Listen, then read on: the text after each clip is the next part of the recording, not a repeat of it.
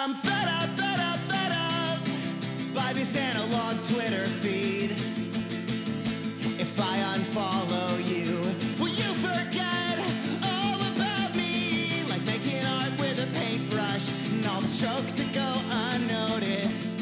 Or when your friends pretend you're joking, even though they know that your heart is broken. Don't you dare compare yourself to anyone but you. Don't you dare compare yourself to anyone but you.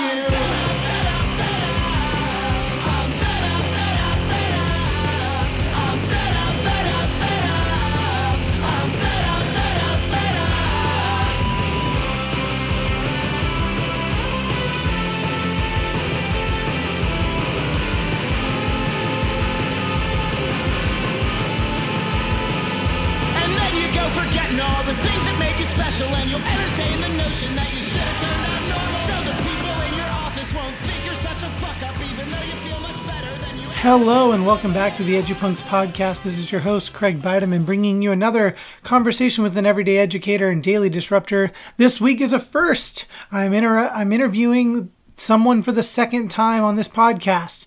I'm interviewing my buddy Derek Zanetti of the Homeless Gospel Choir. If you do not have any idea who Derek is, you should go back and listen to our conversation. Like that happened like 3 years ago or something like that. It was like episode 26. There will be a tag for it in the show notes so that you can go back to it and listen to that conversation, because this conversation basically just picks up and we start talking.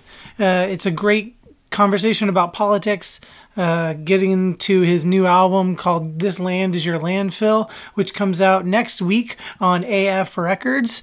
Just like his last album, Normal, came out on AF Records, this one's coming out on AF Records as well. It's a really great album. You're going to get to hear us talk a lot about it throughout the episode, and you're going to hear 3 different tunes throughout the episode. You heard some at the very beginning of the song Don't Compare, and you're going to hear a little bit of art punk, and then the song Punk as Fuck at the very end of the episode. So just stick around and listen to some new tunes from the Homeless Gospel Choir. I know that it was good to just get to chat with Derek for a little bit, because being in quarantine is really hard, and missing friends and not being able to be around a lot of people that you're used to being around is kind of hard. So it was nice to just kick back for an hour and chat with Derek about a whole bunch of things that I'd been hoping to chat with him about for a long time. So it's nice to just get to do that sometimes.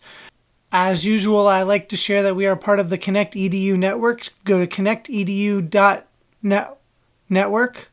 That's it. connectedu.network to check out all of the great podcasts and educational materials that you can learn from while you're in quarantine. It's a very great resource, and a lot of great podcasts and a lot of great educational materials coming out from our group of content creators and educators. Hell yeah. That's really all I got. I want to get into this conversation with Derek. He called in on the phone, so our sound qualities are a little bit different, but I hope you enjoy the conversation nonetheless. And yeah, let's get to it. Here is my conversation with Derek Zanetti of the Homeless Gospel Choir. Don't you, Derek, compare yourself to anyone but you.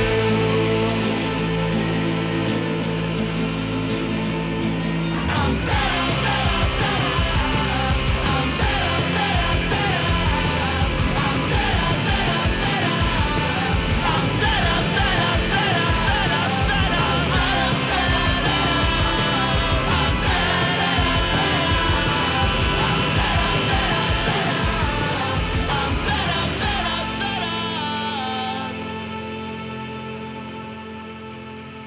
So I'm chatting with my buddy Derek Zanetti again. How are you, Derek?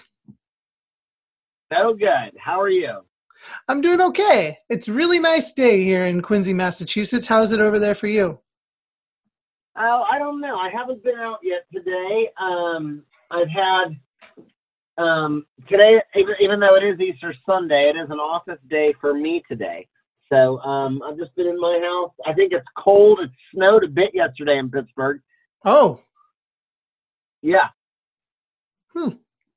But just a few little flakes. How are you holding up with the quarantine? I'll be honest with you. Mm-hmm. I'm doing exceptionally well.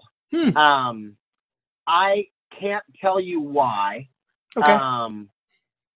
I have made for myself, my mental health hasn't been this good literally in years. That's awesome to hear. I've made myself the most rigid schedule, and I've been sticking to it, including meals and planning meals and winding down and meditation and art therapy. And I've been, every hour of my day is like called for while I'm doing this thing. So I don't have any free time really to wander around and just let that evil in, you know what I mean?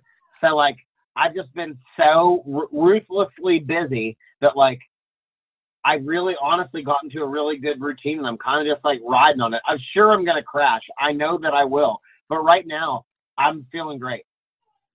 That's really great to hear, because I know that some folks are definitely having a harder time like adapting and adjusting to the change of basically being indoors all day. And I know that I actually feel like kind of a similar vibe because I'm definitely like, while I'm a big old extrovert and like to be around people, I'm also definitely like, okay, chilling lately. I don't know. Right.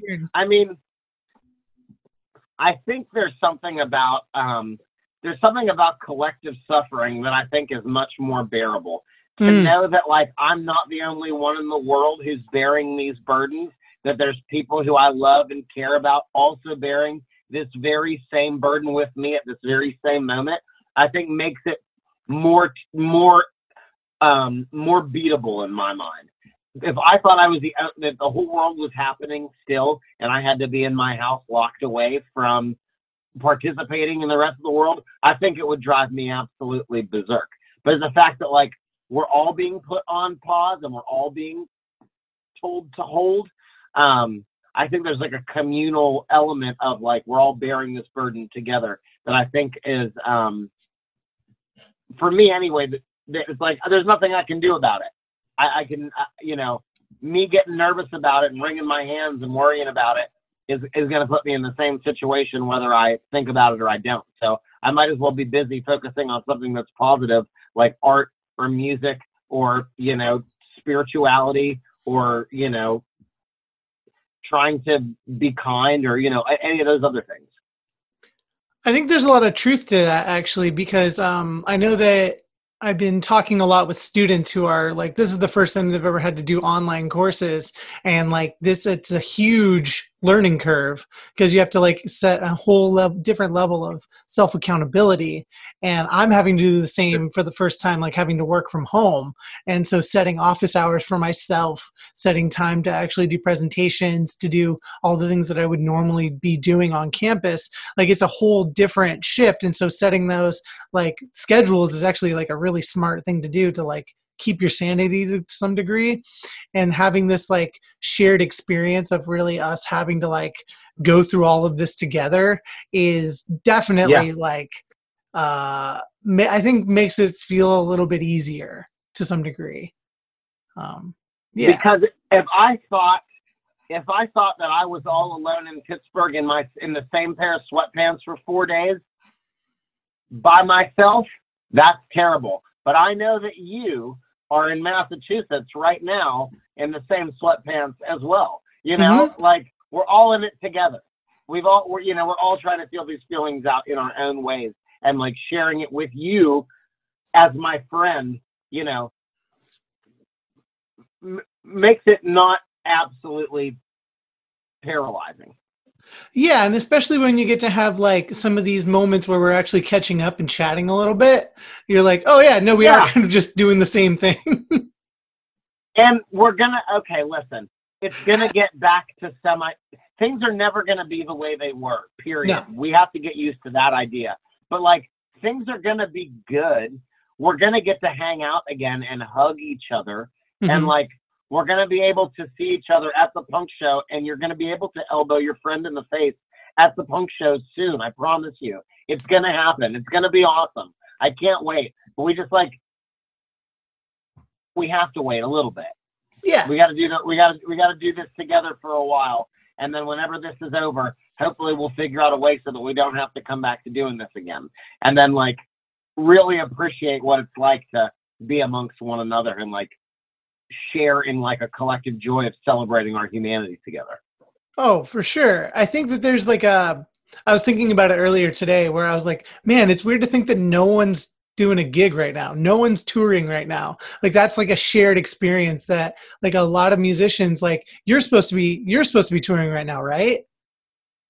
I'm supposed to be in Chicago this very moment. Yeah. Like it's a really weird moment in history, but in going through it together, we know that like we're going to be okay eventually. And there just takes a little bit of patience and a little bit of recognizing that one day it'll be okay, I think. Yeah.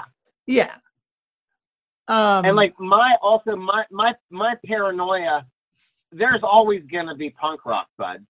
You know? Like if the clubs don't open up, we're gonna figure something out. We'll have it in a basement, we'll have it in a barn, we'll have it in a VFW, we'll have it in a fire hall, we'll have it in a church rec hall. Like punk rock's gonna make a way. I'm not worried about that. Like the music industry, people are like, the music industry is dying and it's going away. Maybe for you, but not for me and like not for the thing that we have going on. We're gonna be just fine. Like I'm not worried one bit. Yeah, and you've actually been doing a really good job going live on social media lately, so you're keeping it pretty accessible, I think. How do you feel about doing all those? I think we've done 5 so far, and I love it. I've done like some small little features on some different platforms, just like a quick pop in, play some covers or talk about, records or whatever. But like, they've been awesome. Fridays at 3:00, you have it on your calendar, and there's an acoustic show that you can go to for an hour, and like, it's just like a part of your week where like the same people show up every Friday and they ask their friends, and it's grown organically to be like this wonderful community of people who gather on Fridays at 3:00 to listen to these acoustic punk rock songs that like that they all enjoy. I love that. Like that's again adding like a structure to life and having some level of normalcy during this weird time.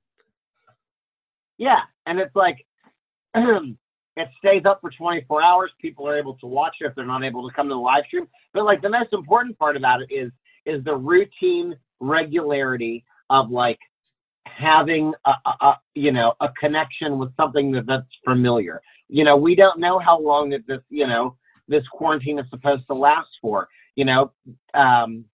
Our fearless president said that we should be in church today here on Easter Sunday, just mingling about with one another, serving the Lord. Obviously, that wasn't the case. I don't know how long we're going to be in. Maybe till the end of April, maybe till the end of May. I'm not exactly sure for sure.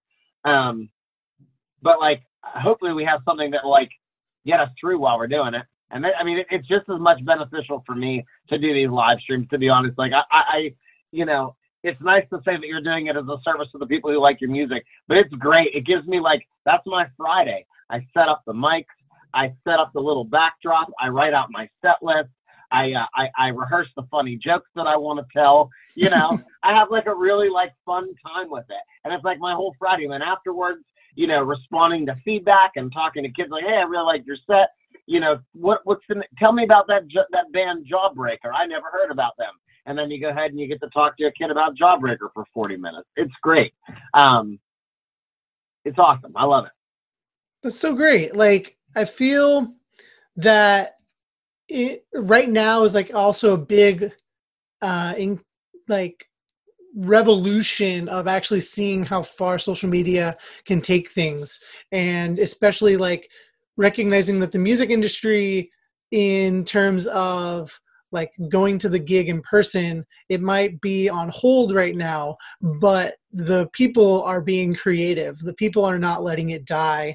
And a lot of musicians are like truly stepping up right now. I think there's like my friends in Spanish Love Songs, did a set last week or something like that, and it was just like a little fundraiser too. So like I feel like there's a lot of folks who are also just stepping up to the plate and supporting like the labels, supporting the bands. And so this is like a whole little revolution of how we can keep the music alive during such a time, because I feel like music is such a communal thing, and since this is such a communal time, it's huge to have these moments to like get together, still feel like you're with your friends, still feel like you're at the gig, but you can just go straight to the bathroom if you need to, or you can go get a snack, or you can be sitting there with your favorite seltzer, whatever works for you. Yeah, I think a funny thing that I do for all the shows is I say, listen, this is a free event. There's no tickets at the door. You don't have to wait in any long lines. This is a BYOB event. If you want to drink Miller Lite until your head falls off, go right there. It's free. It's in the refrigerator. Help yourself. And I say this is an all ages event too. So if you're in kindergarten and you love punk rock, welcome to the show. If you're 102, you have a front row seat in your very own section. And it's like a funny way, to let people know, hey, just come and hang out. It's going to be great. I think the BYOB thing is the thing that it was the best joke that I told on the whole thing. There you go. And I like that a lot. Well, Diet Cokes, there's a whole fridge full of them. Get off your butt and get one. Yeah. Yeah, it was funny. We got a fridge full of Diet Dr. Pepper and seltzer. That's my life. That has been my life for the quarantine. We were having some delivery for some of our groceries, and I drink a lot of seltzer. You know that. And I was feeling guilty about having somebody deliver me all the seltzer that I drink. Because if I'm going to go ahead and get it from the store, I'm going to go and get like a month and a half's worth, and then I don't have to worry about it anymore. And I went to Aldi, and my favorite flavor, no one else at Aldi, grapefruit's my favorite flavor, and I went there, and it was just a mountain of grapefruit. They'd taken all the other flavors and left me the grapefruit Aldi brand seltzer water. And I went ahead and I got, I don't know, a full cart filled with seltzer water at my house. It's like someone knew you were coming. They were ready. It is. And it's not like it's an essential thing. It's just fizzy water. I could totally live without seltzer water. I just love it. Yeah, same. And we've got Polar over here in New England, and I feel spoiled because there's just so many different flavors, and it's so accessible over here. The Stop and Shop always has a sale, so I'm just always kind of stocked up on my seltzer. So Lindsay doesn't let me keep diet soda in the house anymore. Okay. I'm only allowed to get it out as a treat. Okay. A little special something. Bud, I was going hard on the diet soda for a grip. I was drinking maybe 2 liters a day. It wasn't good. Oh. That's when you know you have a problem, Derek. And that's why, Lindsay also plays as like supervisor, caretaker in many ways. Because if I was up to my own, devices, I'd just drink Diet Coke all day long. So she had to step in and intervene and give me the stiff arm, like, knock it off, bud. So let's talk about this new album you got. Yes. This Land is Your Landfill. I love the title. Got it. I love the album artwork.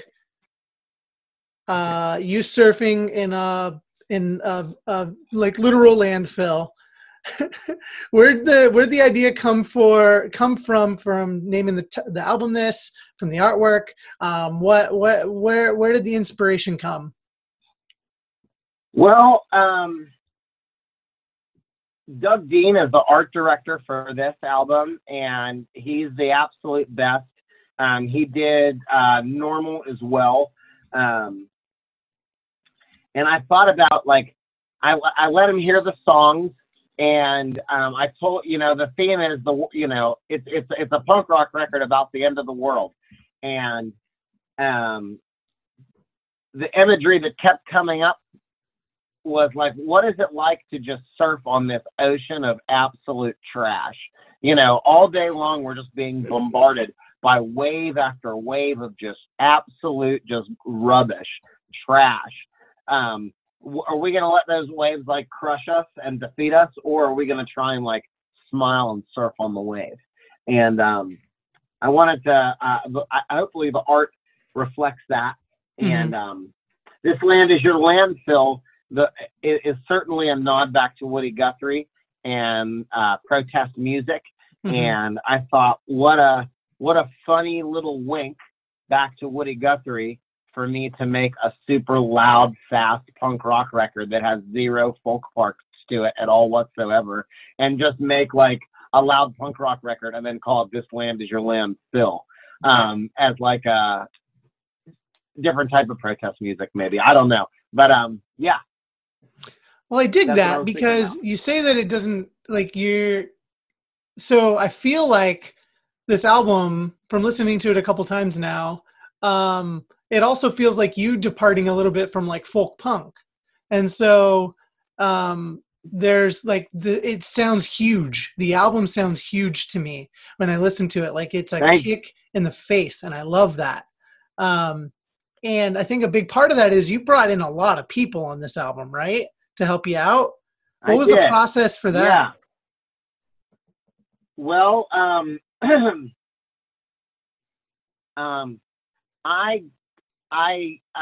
never sought out or like set out to be involved with anything related to like folk punk. I never really found much commonality in that genre. I never really, I don't know. I never really was inspired by it very much, but it was the style of music that I would always get lumped in. And I wanted to make something that was such a harsh departure from that. And like, this is different. And this is in the same spirit of, and in the same style of songwriting as, but sounds sonically extraordinarily different. And I for a long time, I couldn't write any like acoustic-y, folky songs. I would sit there and I would try and try and try, and I just couldn't. I couldn't get with it. They weren't coming out that way. I was on tour in the UK with Frank Turner, and every night the band the Arkells would come up with me, and they would play. They would close out the set with me and would play Normal together as like a full band.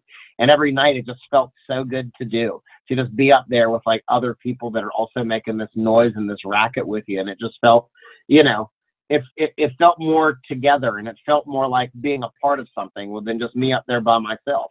And I think in many ways, I think I just grew tired of just being lonely up there. I'm like, you know, it's nice to you know, for have people to clap for you and to like your songs, but it's also nice to stand there next to other people while they're clapping for you. And like, you know, you have a chance to like share the excitement with other people and create something that's new and big. And while I was on that tour with Frank Turner, like in between, there was a UK part, and then there was a little break, and then we did a US part with the Menzingers and Lucero. And on that little teeny break in between the two tours, my dad had a heart attack and he passed away. And I just wanted to just write songs that sounded and felt the way that I was feeling inside. And I wasn't necessarily sad about my dad passing away. I felt more upset and more angry, and I felt and I wanted the music that I was making to like reflect that.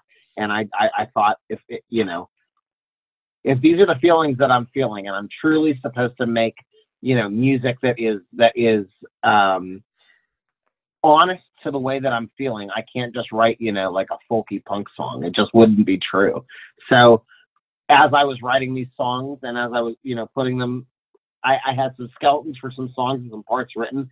I asked Matt Miller, who plays in Endless Mike and the Beagle Club, if he wanted to be in this band with me. And I was like, do you want to write this record and be in a punk rock band and travel around and tour and be in a band together? And he was like, yes, I do. And we wrote the record and we put a band together. And it's pretty cool, I think. It is pretty cool, man. And like getting to see you with the full band like a couple months ago when you came through Boston, I could just totally tell that you were in a completely different, like, rip roaring, ready to go kind of mindset. Like you were, it was just really cool to see you having fun up there, like in a different way, like getting to have, Yeah. there's such a good kinship when you're playing with a bunch of people. Cause I remember playing in a band in college and just having like the best time. And then when you're on your own, it can be a little bit stressful and alienating and still fun at the same time. But when you've got a group of people around you, it is it can be a wild time. From that time when you were, now that you're like traveling with a band, how do you feel your mentality has changed, if at all? Or how are you feeling these days now that you go out with a band? It's the greatest feeling I could possibly imagine. It's the best. You get to, this music is super important to me, and to have making the songs and traveling around on them, it's super duper important. And to be able to share that with people that you trust and that you know and that you love, and it's just the best. Like it's a super, hopefully, while we're there, we're hopefully just creating like a joyful noise that we get to all participate in. And it's like they're so good at playing in the band, I can literally not even play my guitar. That's how cool it is. I can literally just hit the distortion pedal and let my guitar feedback and scream my head off, and it's still super sick. So it's awesome. It's the most liberating and freeing thing I've ever done. It's the best. I love it. Well, and I think that's a good reflection of how this album feels too. It's like, if this album feels like a lot of liberation in a lot of ways. While also I found it really interesting that you brought up the fact that you're writing songs from where you're feeling, and some of that is anger right now. Because I feel the first time I went through the album, I was like, Derek sounds like kind of mad throughout this album. Like while it's laced with a whole bunch of, it's really upbeat and like poppy sounding at times, there is a lace of anger throughout a lot of this. Would you talk a little bit to that? Because it sounds like there's something in there that is unlike what you've touched on in the previous works. I just think that is an observation that I expected to hear, but have not prepared a fair answer for. I think I don't know what when I say angry or anger, I don't. Maybe what I mean to say is disappointment or frustration. I think frustration might be a better word for me to describe my feelings than anger. Because anger is like, I want to get back, or I want to get my revenge, or I'm mad. Frustrated is, I just feel like I've boiled over. I feel like I'm so frustrated about trying to see this thing a different way, or get this one wrinkled out, no matter how many times I go over it. I mean, I'm angry too, but the predominant feeling I'm feeling is just frustrated, like at my wit's end. And I'm glad you picked up on that. It makes me feel good that that's a strong undercurrent. I just know that it's easy and cheap to make angry music. It's an easy and cheap thing to do, and I wanted to try and figure out how to have the feeling of anger, or the feeling of frustration, or the feeling of disappointment sound not negative, if that makes any sense. That makes total sense. And I think that you achieved that really well. And I say that in that way because I feel like, especially with Don't Compare, that song is like, you literally say it, you're fed up. And it is really, like, what you tackle in that song specifically is, I think, at the core of what a lot of people deal with every single day. And I know that I have like a lot of struggles with social media and the way that I see other people perceive or present their lives, and the way I present my life, and like that constant comparison is something that like I get frustrated and I get angry about, but the way you present it is this, like, it is laced in such a like upbeat kind of way, instead of just being like, fuck this over and over with a whole bunch of like anger and actual like making it sound angry. Like you do a really good job of almost juxtaposing the two emotions in a lot of ways. So I really dig that a lot.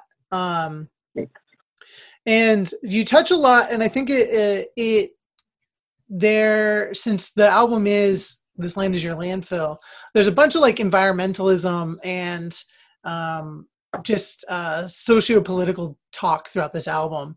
Can you talk a little bit about where your I know that you've been pretty vocal about Trump lately, or maybe for a while, and I'm of your approach to not necessarily just call the shit out, but do it in a more what's the word that I'm looking for? In a more you still have there's still a lot of tact, instead of just being like, fuck this guy. You do it in a lot more tactful way. Can you talk a little bit about that at all?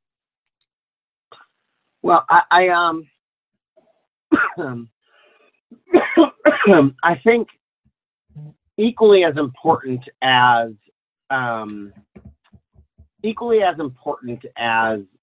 calling something out or trying to burn something to the ground, offering a measure of offering an alternative or suggesting something that's different, I find to be much more rewarding. Certainly these things are broken and bad and a bummer. What are we going to do about it? Mm-hmm. And if the only thing that we're going to do about it is complain about it on Twitter, I'm not interested. I'm not. Mm-hmm. What are you gonna do about it? What are you gonna do about it? That's what I'm interested in. And hopefully through us having a conversation about what it's like to be active, we can have a conversation about what it's like, what we're going to do about it. What are we going to do about it? How can we do something about the things that we don't like rather than just complaining about them and then it's too late? I think there's very, very simple and basic ways that we can do something about being involved in our very own communities that would better the politics of our whole world if we were invested just in our local politics. All right, it's time for the music break portion of the podcast. I'm bringing you a song from the new Homeless Gospel Choir album. It is called This Land Is Your Landfill. It comes out next week on April 24th through AF Records. Go to a-frecords.com to get yourself a vinyl copy, get yourself a CD copy, get yourself a shirt or a sweatshirt, whatever you want to support Derek, to support the label. Anything you can do to support labels right now, especially since a lot of bands aren't touring, and especially since Derek's tour got canceled because of COVID-19, it's important for us to be supporting the bands and supporting the labels right now. I know I got myself a copy of the vinyl for this album, and I'm really excited to get a copy of it. It looks like it just shipped the other day, so I'm pretty excited for that. And I hope that you really enjoy this song coming up. It is called Art Punk and is off the new Homeless Gospel Choir called This Land Is Your Landfill. Here you go. This is Art Punk by the Homeless Gospel Choir.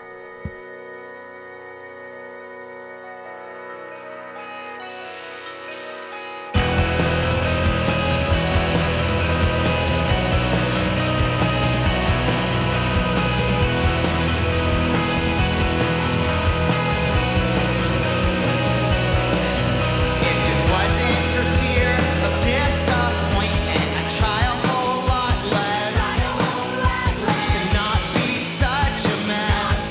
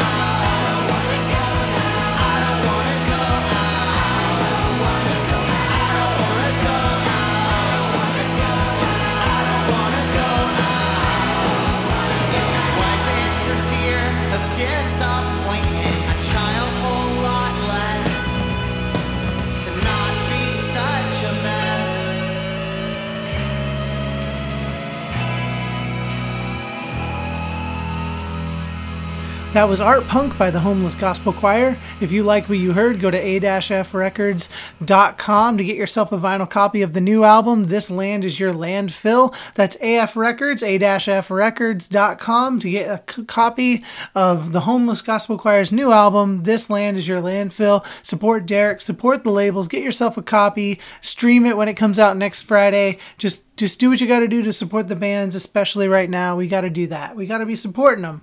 Buy stuff from the bands and from the labels. Do it now. All right, let's finish up this conversation with Derek Zanetti. It's going to get political.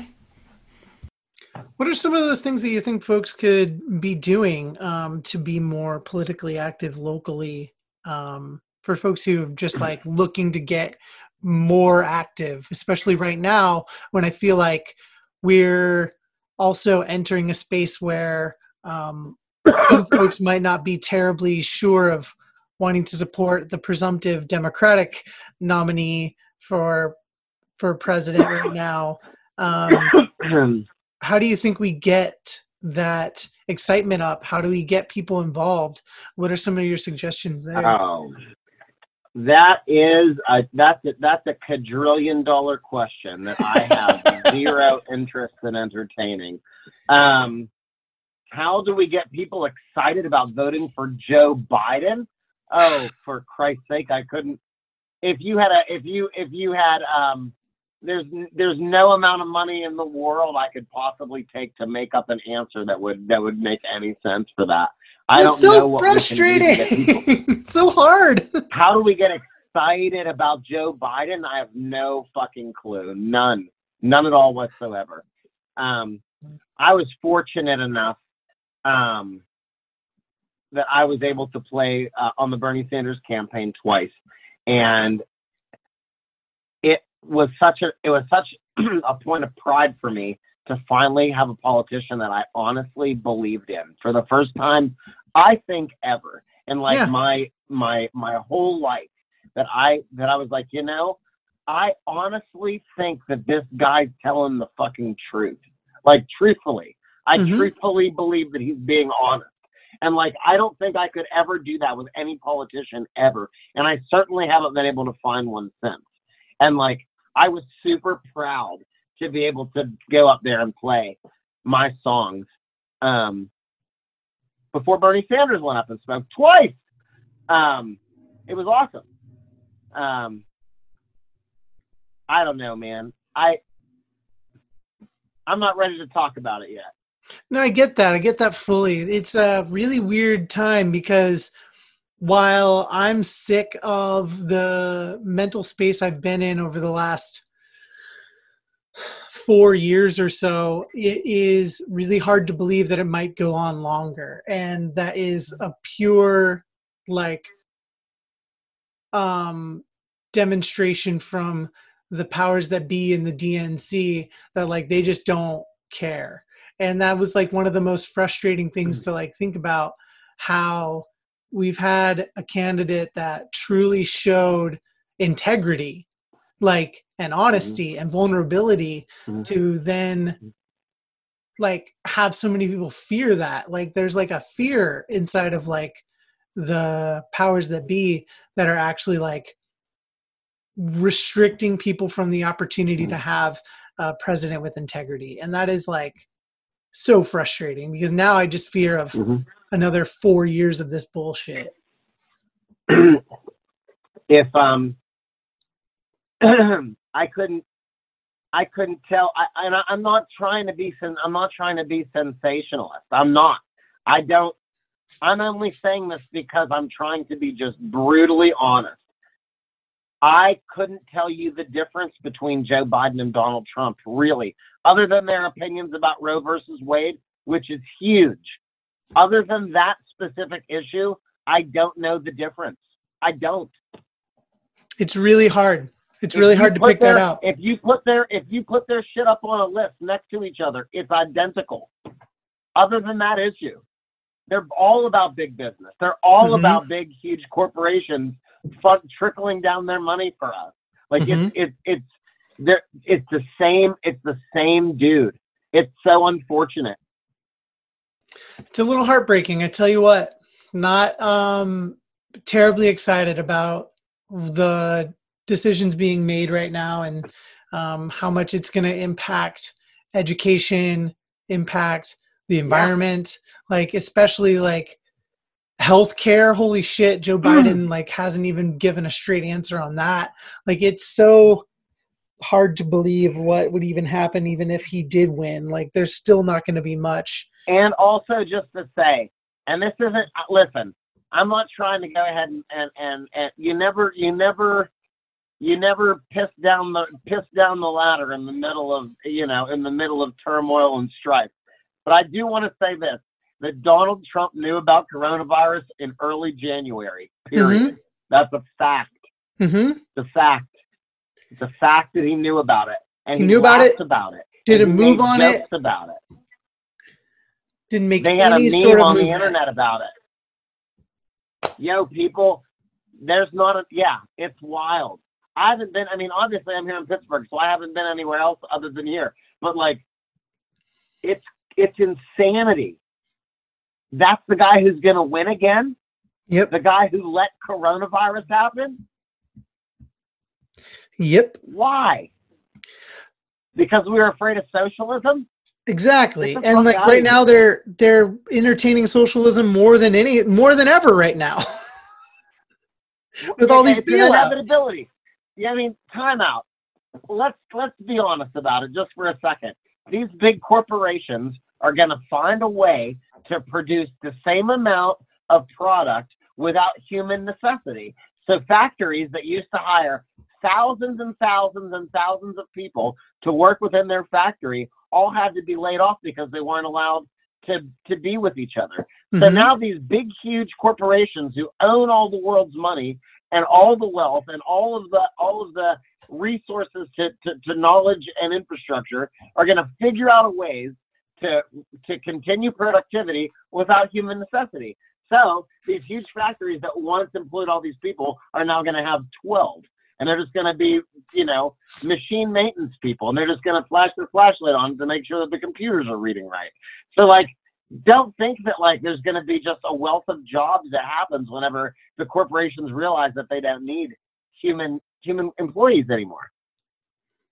Well, because like what you're bumping on, isn't that like one of the key beliefs behind the bailouts is they'll be able to like bring their employees back into the fold when like none of that's ever been proven or true or actually. No. Yeah, that's not going to happen at all. Of course not. The labor is the first thing that gets cut. Honestly, if you took a true assessment of like what things corporations value the most, the health and well-being of their employees is very low. It's very, very low. The people who are going to profit the most of it are going to be the people who've always profited off of it. It's so strange. Sorry, I went down a strange rabbit hole. Forgive me for that one. Oh, no, I enjoyed it because it is something that I was actually very much waiting to talk to you about, because I know that like I can only engage so much through posts and online stuff. So getting to actually talk to you about it feels really good. Cool. And Me what too. a great space to do it in on a punk podcast. Right. So kind of winding down a little bit, I really like the closing track on the album, Punk as Fuck, Punk AF.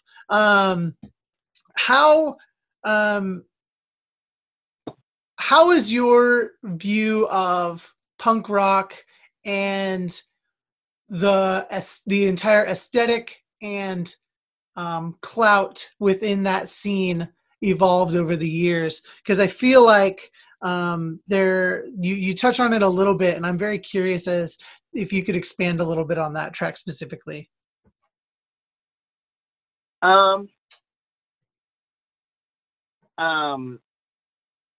It's the end of the world, and it's the last song on the record, and the world is ending, and everything's falling apart, and the characters at the end of the record are taking a true assessment of their lives, and they're taking a true inventory of the things that they believe in and the things that they said that they were going to go out for, and what they stood up for and what they believed in this life.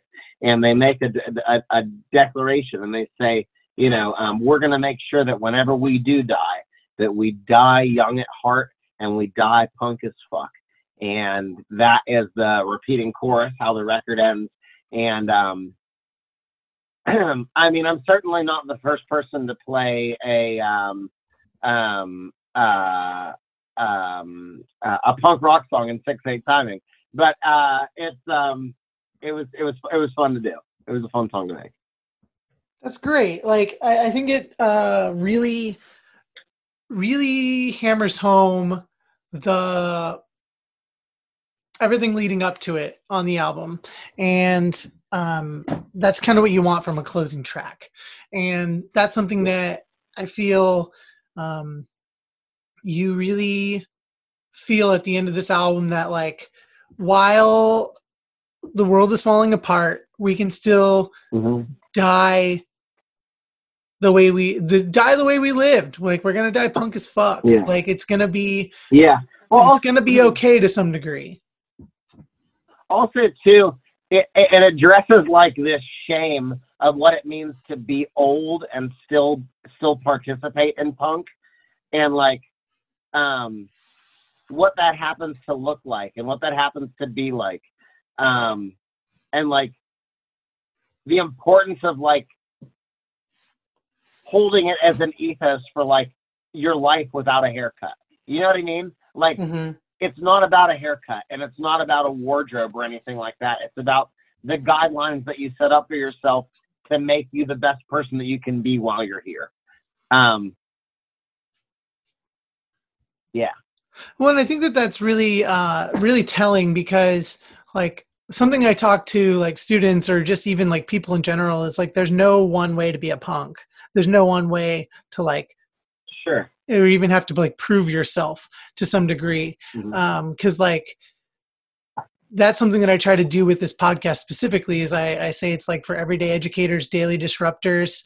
That's kind of how I view the people who are punk. It's like something at heart. It's something that you see in the work that people do, in the causes that people fight for. And it's not necessarily the way you look, the way you present yourself, or the things that you present. It's like what's in your heart.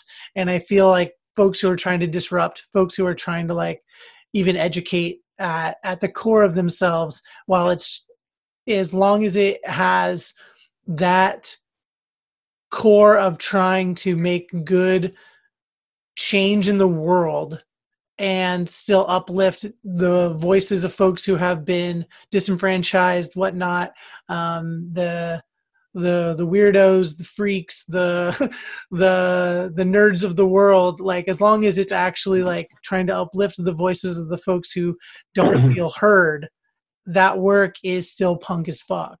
And so I think that that's something that's really wonderful to present to the world. And like, just to own it, like, there's nothing else I would rather do in my entire life than be 37 years old right now and be making this music. Like, it's exactly where it is that I want to be. Like, being in a van, traveling around with my friends, playing these punk rock songs for people. I mean, which is going to happen here in the very near future. But like, it's exactly, it's exactly where it is that I think that I should be. And it's just a song like even proclaiming that as well. Like, I might have fallen out of touch. I might have fallen out of touch with things, but I haven't fallen out of touch with this. And that it's kind of like just a declaration of that.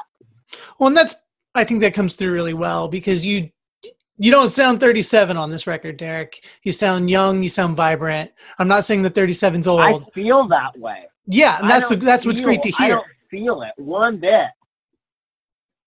I don't know. Like, I mean, I guess people could look at I don't know, being 37 years old and saying that's old, and I just don't feel it. I have no feelings about that. Well, I turned 33 this year, and while my bones are a little creaky, I don't necessarily feel old. I still feel pretty young at heart. So I'm glad that Every year is that, like, for me, every year just gets better. I love that's it. Like, great.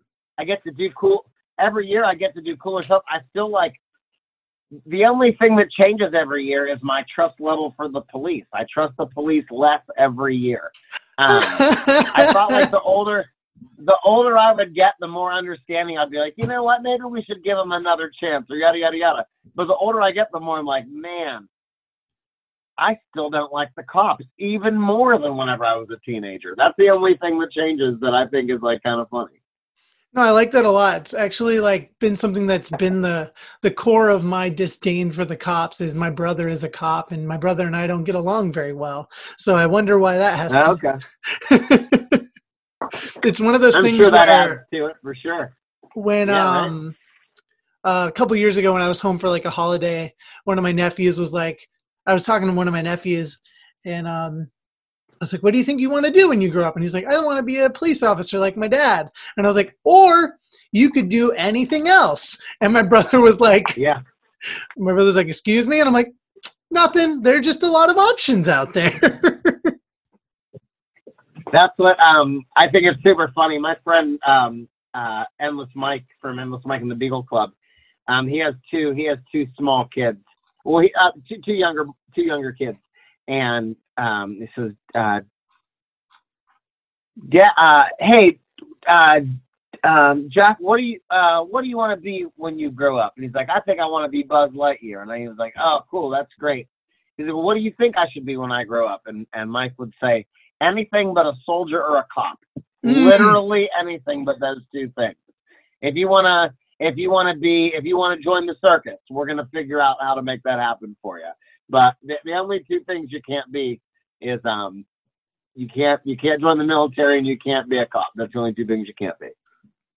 That sounds like a really good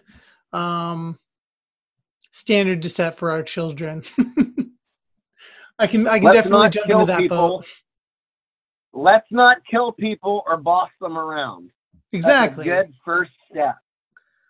Or, disenfranchise and put down people in communities that we're afraid of. Yeah. I think about sometimes the people that I went to high school with that became cops. And there's two in mind specifically. One was a big jockey type of a fellow, a football player, yada, yada, yada. And he liked that. He was a good football player or whatever. I mean, I don't know. But like he liked being that type of like an assertive, aggressive alpha male type. And there's no faster route to being acknowledged and treated as an alpha male assertive type than getting involved in law enforcement. Mm-hmm. So that was one of the kids from high school that became a cop. And the other kid that became a cop from high school was just like, king of the dweebs. Mm. Absolutely got no, I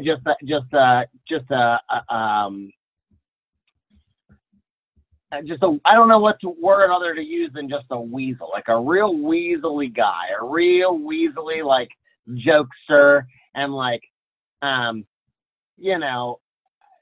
a class clown, but just kind of like a dickhead. I don't know what other word I could describe other than just like a dickhead. Yeah. And like, that's the other guy that became a cop because like he didn't get nobody gave him his credit or nobody gave him his due nod whenever, he would walk the halls in high school. So what a better way than to get the respect and adoration of your community than joining up and becoming a cop.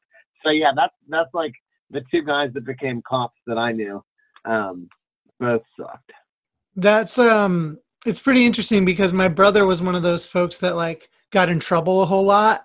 So he was one of those people that had a bunch of brushes with police and ended up being one of them. That's the other route I see other people going. There's a lot of allure that comes with that kind of power. Mm-hmm. To be able to treat people like that and to get away from it. I'd only imagine somebody who was looking to go ahead and get their just desserts would sign up to be a cop. Certainly. You kidding? There's a lot of power there. There's a lot of clout. There's a lot of unearned respect, I think, that exists there. Like blanket respect for folks who wear the uniform. I feel like it's one of those things where, sure, we get it. You put your life on the line, but also a lot of that is like purely like almost self-imposed. Like a lot of the I don't know. I have no time for that. You know who's Zero. laying their life on the line? The fucking people that are working at Trader Joe's going to give you groceries while we're in the middle of a worldwide flu pandemic. Mm-hmm. Those are the true heroes. The people who are out picking up your trash on Tuesday morning at 6 a.m. They're the real heroes that need to, have someone buy their breakfast for them. Not the guy who squeals on you for smoking a joint. Get out of here. Exactly. So Derek, as we wrap up, is there anything folks need to know about the album, about what you're doing as we wrap up? Any last things you want folks to know? Just go ahead and give it a listen. Make up your mind on your own. If you like punk rock music and you like some storytelling, I think you'll like the record pretty good. If you like to get weird and feel weird, go ahead and give it a listen to. If you think this is a whole bunch of hullabaloo and a bunch of nonsense, go ahead and listen to the record anyway. Maybe I'll change your mind. I can't wait for this whole thing to be over with. If we're friends, I can't wait to hang out with you. If we're not friends yet, come on out to the gig and let's fucking hang out and be real buds whenever we're allowed to be out there and do it. And I'll drink club soda and you can drink Diet Cherry Dr. Pepper and we'll just crowd surf and we'll stage dive and we'll circle pit and it'll be great. It'll be sick. Hell yeah. One last thing before we go. I know you've been that folks might see your tunes for the first time and get a little bit surprised, or like you kind of like catch them off guard, or you might just earn a new fan. Do you have any interesting story, or like one story that comes to mind where someone was just like, holy shit, I got that just changed everything for me? Do you have one quick story like that? I was on tour on the West Coast and I was playing Normal for the very first time on tour, and I played in Portland, Oregon, and the very next show was in Seattle, Washington. And there was I didn't even have the song written necessarily finished, and she saw the song in Portland the night before, and then it was either Portland or Seattle and Portland. I don't remember which one was first, but she came to the gig the first night, and on the second night she came to the gig with a huge bandage on her neck. And I said, what happened to your neck? And she said, take a look at this. And she got, you're never going to be normal because you're a punk, tattooed on her neck, like the size of a softball. Like I'd never seen anything like it in my life. And I was like, that's not even a song yet. What if I change the lyrics?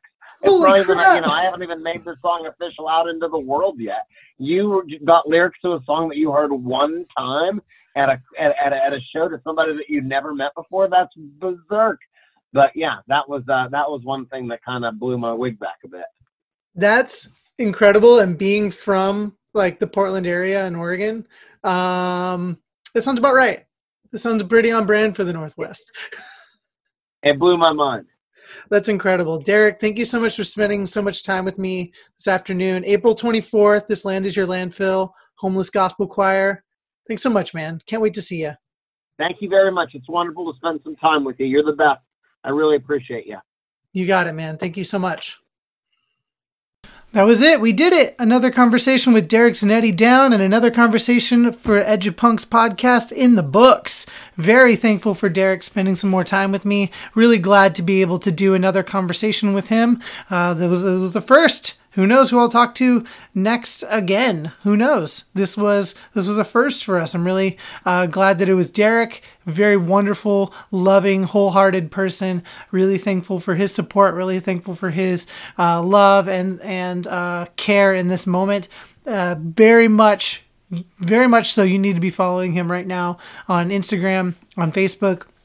wherever you can, because he's doing a lot of live streaming and a lot of sharing his music with the people right now, and a lot of sharing his art right now. So definitely give him a follow on Instagram and on Facebook, and make sure that you're just keeping in touch, because he's doing a lot of good work right now.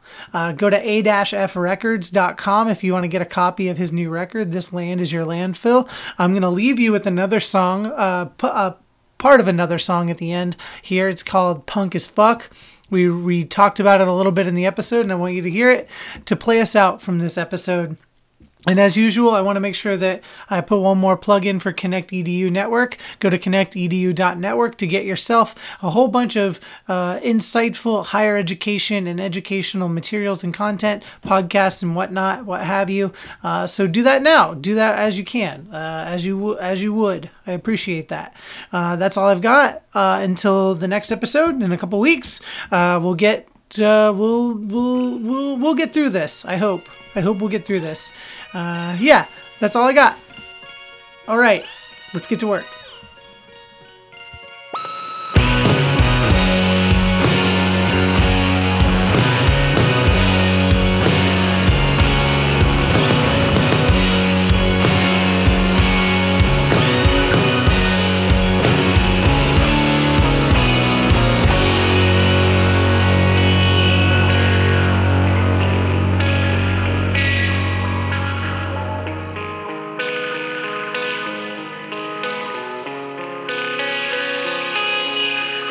The cool kids club is holding out for newer, younger, hipster punks who only shop at the human store to see what they're not looking for.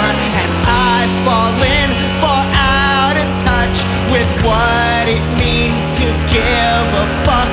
Now anything that don't at least sound like me don't speak to me. The thread and the fabric that we lay our eyes on is made of the same stuff that sewed us together when we're born and dying in our beds. Knock on wood. Years from now, I won't regret or shed a tear about how I don't wanna go